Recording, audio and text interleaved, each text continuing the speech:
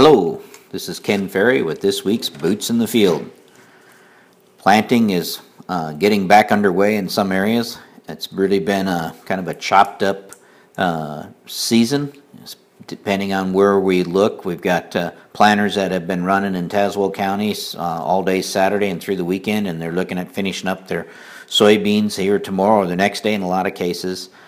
While we still have other areas like over in the Donovan area and Ford County and different places where they're at that 70 and 85% done situation. So trying to battle the weather here at South. As far as the guys up in Wilmington go, they're probably 15-20% of their beans left to plant. And then on top of it, this weekend, they picked up 3 to 5 inches of rain. So while everybody else was planting beans, they got hit pretty hard in that scenario at South. So we really have a wide gap of what's going on out there. For the retailers, it's got to be a nightmare. They're finishing up the pre-plant corn. They're already starting to spray post-corn. They're trying to get the burn downs on soybeans, and now the side dress season's kicked off. So a little bit of patience would probably be appreciated there with you guys at each of your retailers. This is kind of one of them years they're going to be pulled in a lot of different directions to make sure we get everything covered. Probably the one topic this week that we want to talk on is one that we've had a bunch of calls in here this morning, and that has to do with the frost that came through in some places on Saturday, in some places on Sunday, in some places both days at South. Getting a lot of pictures coming in here and seeing a lot of tough-looking corn that's been burnt pretty hard by the frost, and concerns about whether we should be thinking about replanting this corn. Well, the bad news is that it got frosted. The good news is this corn's pretty small. The growing point's protected. With this growing point under the ground, the frost is going to probably not be much of an issue to speak of. When we worry about frost damage, it's really how big the growth is above the ground. And if we get frost on a large plant and we knock it down, that plant, it kind of wraps up like a rope, and the new growth has to come up through the middle of it, and that's where we get in trouble. Usually not from a frost killing the corn as much as we can't get the new growth out through the old dead tissue that's all wrapped up. So the smaller the corn, the easier it's going to be able to handle this frost. Most of what I've seen, it's not going to be a problem. A lot of people are remembering back to the nightmares of 1992 when that frost or freeze came on May 27th.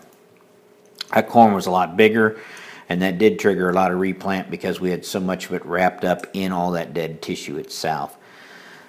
Downside is we're going to have to wait. We're going to sit on this for 4 days or so, and by the time we get 4 or 5 days under the frost itself or past the frost, we're going to see new growth pretty aggressive at that time, and it's going to basically signify how much of the plant stand is still alive. I expect a high percentage of it. By the time we get to 8 days out from that frost, it'll be pushing hard enough, and that old tissue will be deteriorated enough that we'll see some bunched up leaves that are going to be buggy whipped, but they'll be breaking through, I think, in pretty good shape. Will we lose some stand? Sure we will. You can't do that to a cornfield without some of the weak ones being weeded out or some of those that got hit harder itself being taken out. One area of concern that I really do have are you guys up there at Wilmington, Illinois. We're on top of getting a frost on Saturday and Sunday. You picked up 3 to 5 inches of rain. That's a situation that does worry me. In the saturated portions of the field that got frosted, there could be some really rough time ahead for that corn itself. There's nothing we can do about it. We just have to sit here and wait. But I'm telling you, don't put your corn planters away there. We may have to go back out, and at least in that low ground, we may have to fill in those holes because frosted corn that's in a saturated situation is so much more susceptible to a disease outbreak in itself, and it's short on oxygen on top of it. So there's some tough stuff there. In the same area, we actually had some soybeans that were up that got frosted. That usually doesn't go very well for soybeans. Again, time will tell here. We'll have to watch those stands. Most likely some of those are going to have to be replanted in itself. The other thing that we want to think about, all this corn that got frosted kind of knocked it for a loop, and it's going to have to recover. So let's stay away from the corn with our post herbicides until we get this corn recovered. You don't want to worry about the corn's metabolism at this point when you're trying to make it work through the frost damage and deal with the herbicide application. So let's pull the brakes, put the brakes on for our post herbicide on the corn until we see this corn recovering in itself. Again, as we move back into bean planting, getting a number of calls today about fields that are just kind of on the border. How hard do we push the soybean planting itself? One thing about soybeans, I talked to 2 or 3 guys today and said the top inch is drying off really nice, but down below that inch we've got a lot of moisture, a lot of muck to deal with down there. And I'm going to tell you with soybeans, go ahead and pull those row cleaners up. Make sure you leave the dry soil on top and you push the bean down into the wet soil below. But if you get very much activity on your row cleaner at all, you're going to be pushing soil, and you're going to be pushing the dry soil away that you need to stay on top. So as we've often talked about in our meetings, it's time to teach that planter to dance. Keep it up on top of the dry soil. So how you're going to do that? You're going to raise the row cleaners, and you're going to back off the down pressure, and you're going to stay light out there.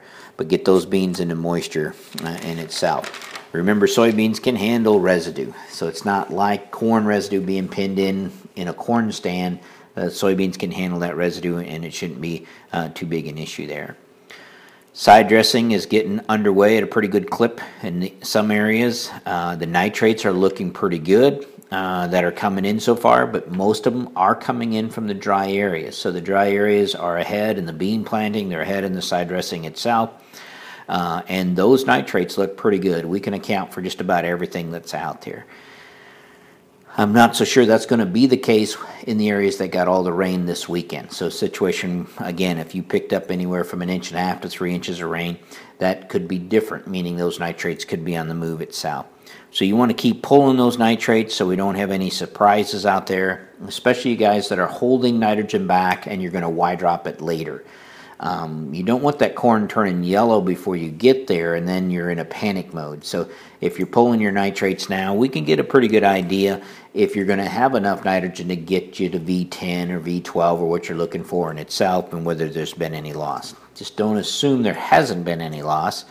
I know looking at some of the samples that here today, there's a correlation. The more broadcast nitrogen we have on, the more that potentially is missing, and that, again, coming from the dry areas that didn't get rain to incorporate some of this nitrogen, you can see that in the nitrate samples themselves, meaning that we volatilized it off, we didn't leach it out there. So keep pulling those nitrates, keep sending them in here, and we can avoid any surprises down the road. Crews are out pulling the soil test for the summer. So if you haven't got your soil test orders for summer testing in yet, we'd appreciate it. You get that done.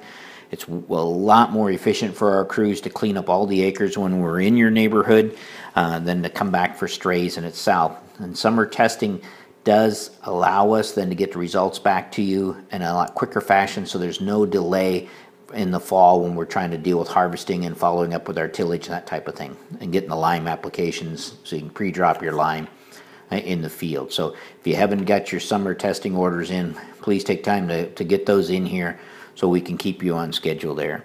With that, I think we got some really good corn stands out there. Haven't seen enough of the bean stands yet to get a good feel for it. Got to see more of it come up.